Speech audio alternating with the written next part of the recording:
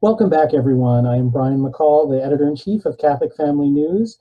Happy to bring you another special report. And today I'm joined by a very prominent guest, Dr. Robert Royal, who is, after receiving degrees from Brown University and the Catholic University of America, has gone on to publish many books, too many to recite. We take up too much of our time.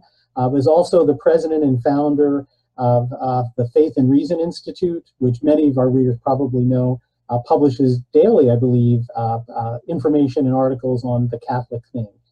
So welcome, Dr. Royal, and thank you for joining us. It's good to be with you, Brian.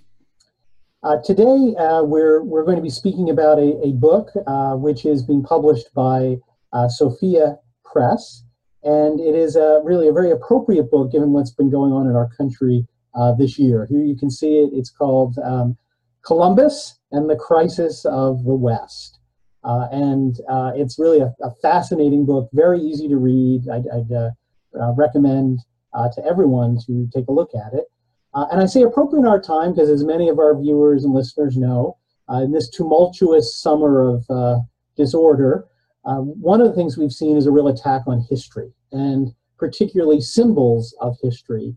Many monuments have come under attack, including Saint Louis in St. Louis, but also monuments of Christopher Columbus. This book, this study, is really very timely in that respect, as our society kind of engages in this sort of strange euthanasia, in many ways, I'd say, of our history.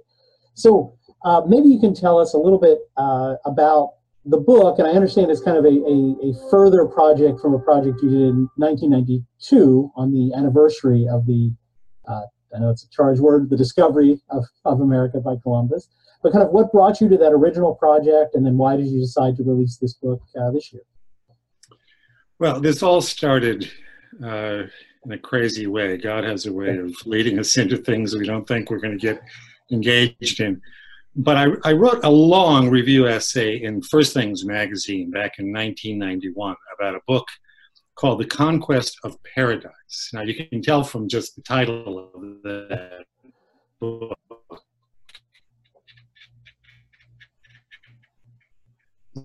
that the Europeans came in and conquered it. Now, we know that there's a history of ill treatment of indigenous peoples and whatnot, but I knew that the European side of that was wrong. And that's been cited over and over again, that Europe was this very needy, broken down continent, and it had to go look in search of wealth and whatnot elsewhere, which is false, because in 1492, Michelangelo was alive, Raphael was alive, the Renaissance was alive in Europe, and Europe was actually an expansive.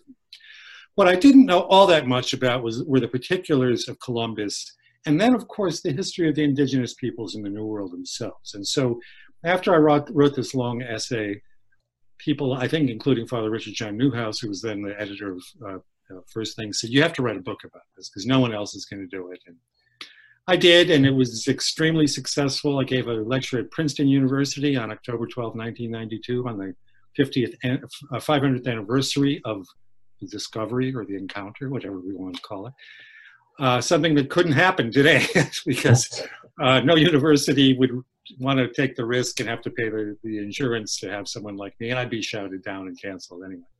But look, this is a fascinating subject, and I wrote this book. I wrote a book then, and I actually rewrote this book and added over 150 pages and freshened up the scholarship, and then addressed some of the new controversies that are going on right now. And I think that, as I kind of just outlined it, it's gotten much worse. It was hard to talk about a more balanced approach back in 1992. Today, it's become almost impossible. And I think it's interesting, touching on what you said, that these sort of swings in the way we view these things. What came across to me in reading the approach to the book very much reminds me of what Aristotle tells us about virtue. Right? That there are sort of two extremes for every virtue that we need to be on guard against and be pulled towards. And it seems to be the case in sort of both sides of the Atlantic here, right? The indigenous cultures, there's a sort of, extreme idealization, as you said, paradise. There was just this wonderful paradise of noble savages who were peace-loving, had no diseases, and were wonderful. And then the other side of, well, they were just all, didn't have any civilization, and Europeans brought everything to them and they had nothing. And then likewise with Columbus, right? He's either throughout the past few histories, he's either a saint who should be canonized, as some argued at a certain point, or this horrible, evil oppressor. And that in many ways, the truth on both of those issues is at neither of those places. Do you have some thoughts on that? Yeah, I want to make clear to the viewers that this is not an entire defense of Columbus, the way we have this tendency to be either for or against somebody these days. You can't cancel somebody because they're terrible, or you want to build them up as if they have no flaws. All the actors in these circumstances were human beings as we are, which is to say that there are glorious things about them and their cultures on both sides. There are terrible things about them and their cultures on both sides. And I think once we recognize that, then we step back from this, I think, virtually suicidal impulse that's now emerged in the West.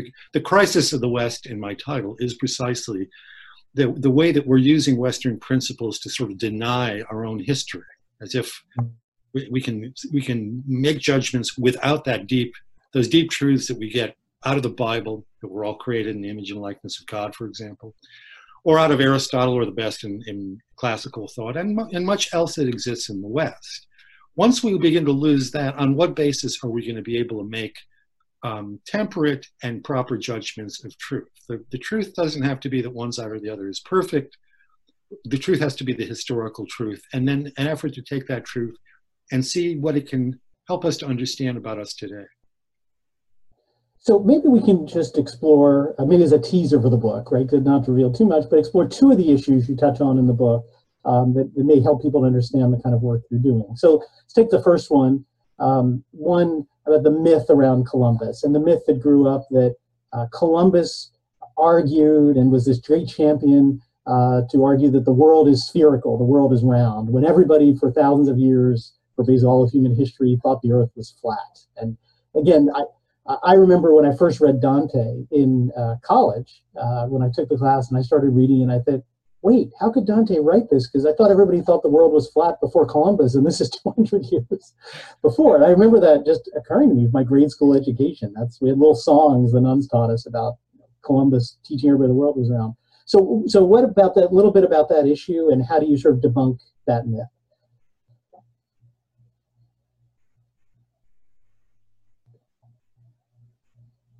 Yeah, the Greeks already knew that the Earth was spherical. That knowledge was never really lost. In fact, there's someone who wrote a history of this controversy who said that it was both round and flat. I call it the pizza theory.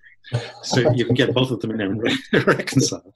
But look, Columbus would never have set out sailing west across the Atlantic if he thought the Earth was flat. And he never tried to prove the Earth was round. That was no part of his intention. He did believe, wrongly, that the distance was shorter across the Atlantic than the experts who told him and told the Spanish king and queen that it was too long for him to sail. I sometimes think he knew that, but he also took a chance that maybe there was something else that he would encounter, which of course he did. And that's why we're all here today. But the interesting thing about him, I believe, is that he felt inspired by God, that there was some calling, that he had been given this inspiration to do this thing, not to prove the Earth was round, but to sail west.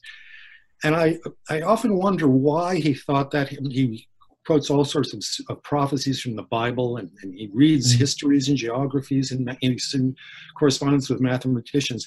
But he felt inspired to do this, and it's quite a sincere thing, I believe. And it may very well be that God inspired him to do something that he didn't know what he was doing, but it isn't the first time that God inspired some of us to set out and do something that in fact achieved something else other than we thought we were going to do. So that part of the myth is simply, it's a concoction of later people who wanted to say that the Middle Ages were benighted, and people in Spain in particular didn't follow science. Actually, the experts followed the science, as we say today. And it was Columbus who wanted to push beyond what was known at the time. Well, picking up on something you just said there, many of the critics of Columbus, when it's argued, well, look, he had a noble intention. He wanted to bring the truth of Christianity to lands that hadn't heard it. And again, maybe some other goals to advance the cause of Christianity. What do you say to critics who say, is just try to dismiss that and say, oh, look, he was out for honors. He negotiated with the monarchs to get these titles. He was looking for, financial success. That they sort of just say that those other motives, which, maybe arguments were also present, just somehow eradicate any other nobler motives. Yeah. Well, look, we live in a materialistic age, and so we assume that any motives other than material motives are probably a cover for the material motives, is the way I would put it. But when I was young, at least, we used to hear this phrase about Columbus, that he sailed for God, gold, and glory. Now, he certainly was sailing for gold. What he expected to do was set up a trading post in a very ancient culture. He thought, he would land there, and as it happened in other parts of the Mediterranean and Africa, they would have a trading post. Well, that didn't come about because of the lack of products and gold and whatnot in the Caribbean. He wanted the glory, as you rightly say, that he wanted titles, and he became admiral of the ocean sea as a result of this unprecedented ability to sail across the Atlantic and return. It was fairly easy to go out into the middle of the Atlantic. To come back was the key, and he knew the winds, and he figured out things that no one else had figured before. But on the God side, we know that it's not only that he assembled lists of prophecies and he kind of felt inspired, but he said that he felt the hand of God on him to do this. Now, here's where some people begin to say, well, wait a minute, did God actually personally talk to Columbus and tell him to do this? He believed, and I think in deep sincerity, and this was part of the late medieval kind of New Age, if we want to put it that way, idea that the gospel had to be preached to all nations before Christ could come again, before the second coming could occur. Now, whatever we may think about that now, that was a strong part of the Franciscans, and Columbus was probably a third order Franciscan, right? At least toward the end of his life, he seems to have been.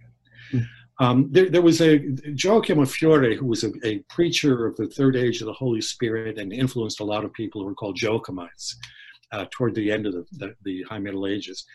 He believed that there was going to be this third period. There was the period of God the Father in the Old Testament, the Son in the New Testament, and then there was going to be this outpouring of the Spirit.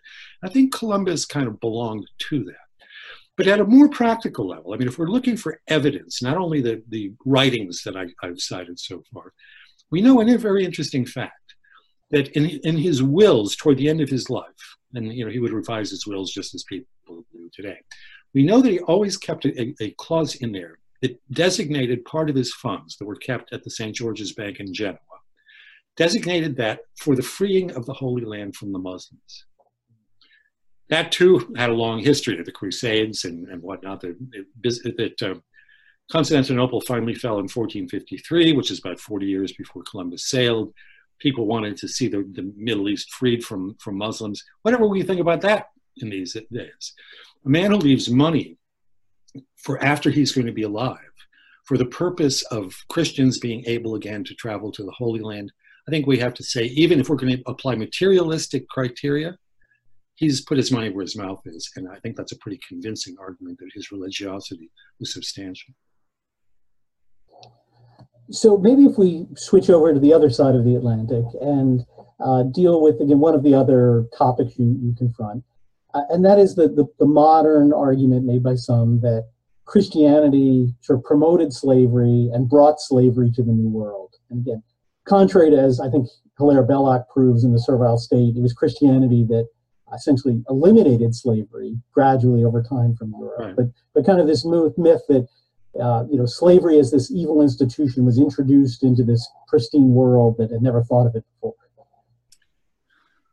Well, look, indigenous peoples were human beings like us, and so slavery was widespread. Patriarchy was widespread, if we want to use a modern term.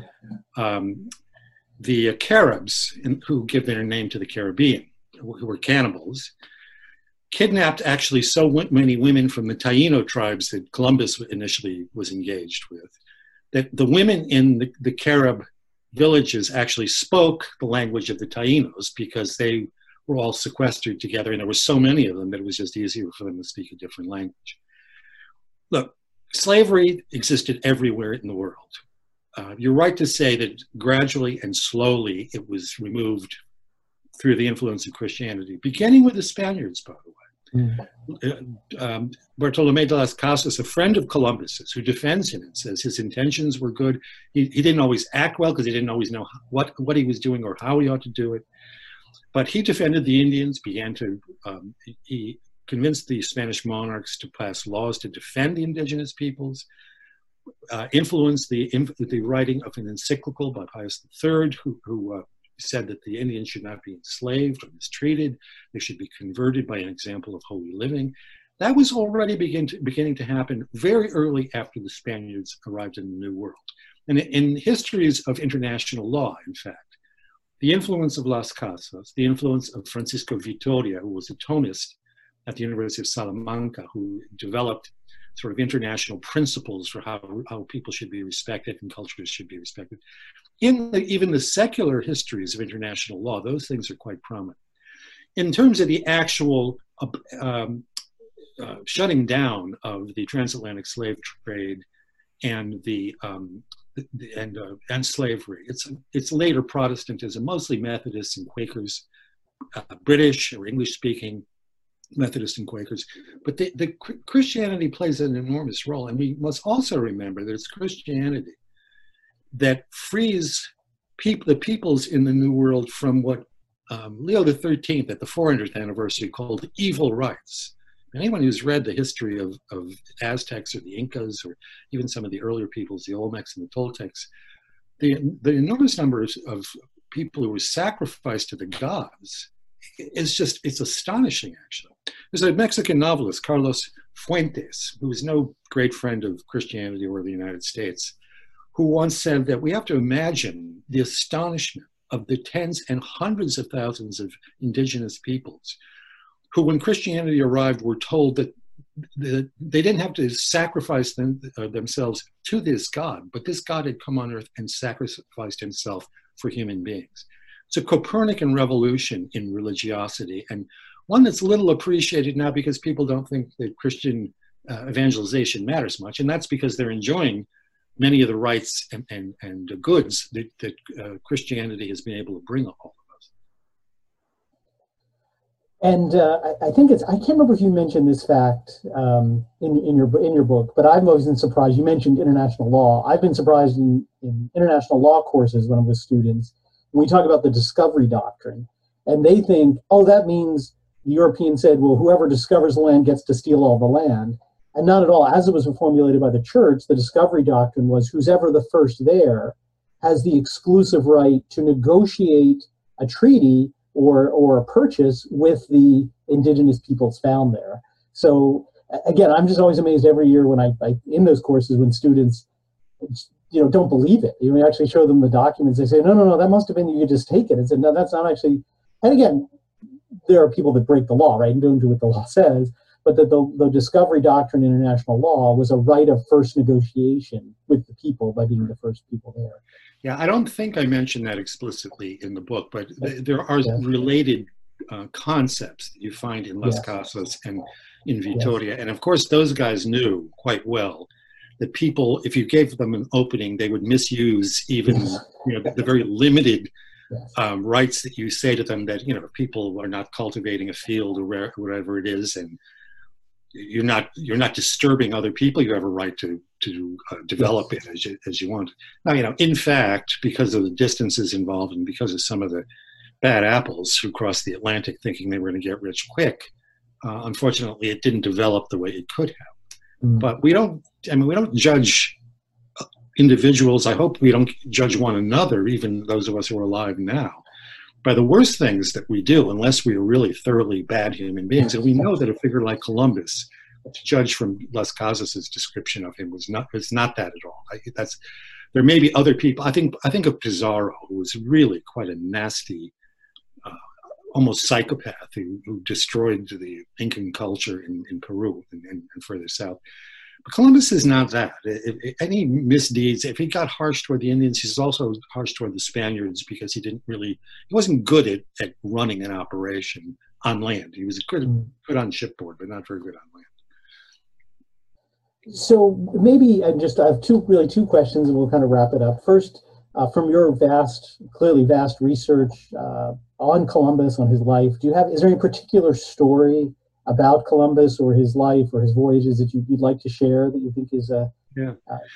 One of the things that people neglect about him, because in this kind of mocking anti-Western mood that we've had for several decades now, they say, he didn't know where he was going. He didn't get where he wanted to be. He didn't, succeed in doing. And so why do we honor him? He didn't even know what he was doing.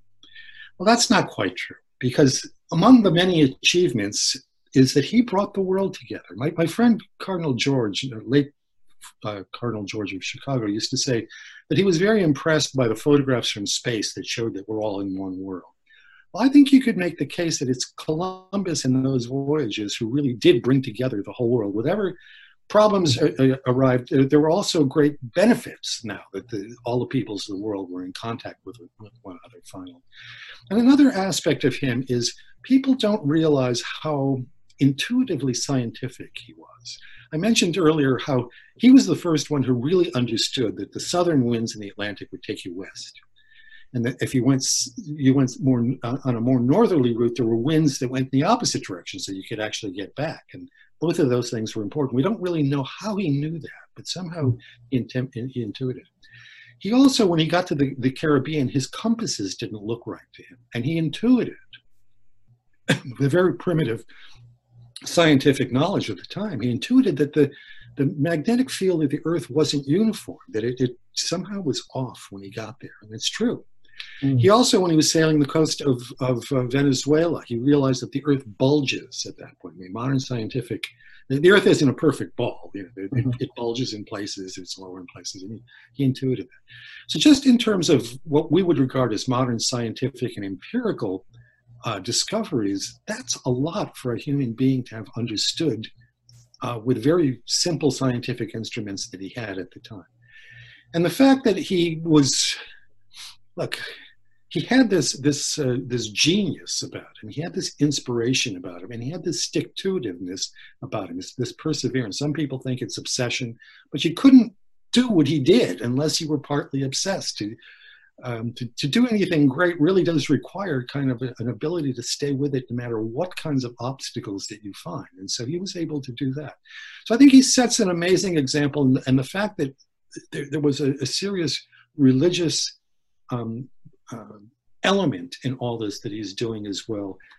I sum this up. I often say this when I talk on the subject. If we're going to blame him for everything that's gone wrong in the last 500 years, can he get at least a little credit for the many, many good things that went right that we're all benefiting from at this time? Very, very good. I mean, to put it into those terms. And it's interesting to follow up what you just said. I mean, it really says he's a good example of the principle that obviously you'd agree with, given the Faith and Reason Institute, that religious conviction, right, deep religious conviction is not and never has to be an obstacle to being a good scientist, right? Because you talked about his deep faith and his belief that God had something important for him to do, but yet he clearly, as you described, is someone who is a good scientist of his day, who's rooted in the science as it's been handed down, but who doesn't just accept it, as it is. He is sort of pushing to thinking, okay, where can I correct this? Where is there more? And clearly, test it, yes. But so clearly his faith was not, like so many wonderful scientists that we often don't hear about through history, like Mendelssohn, their faith was not a hindrance, but was a really an aid to being the best scientist they can. So I guess maybe a final question, because this will be airing on October the 12th.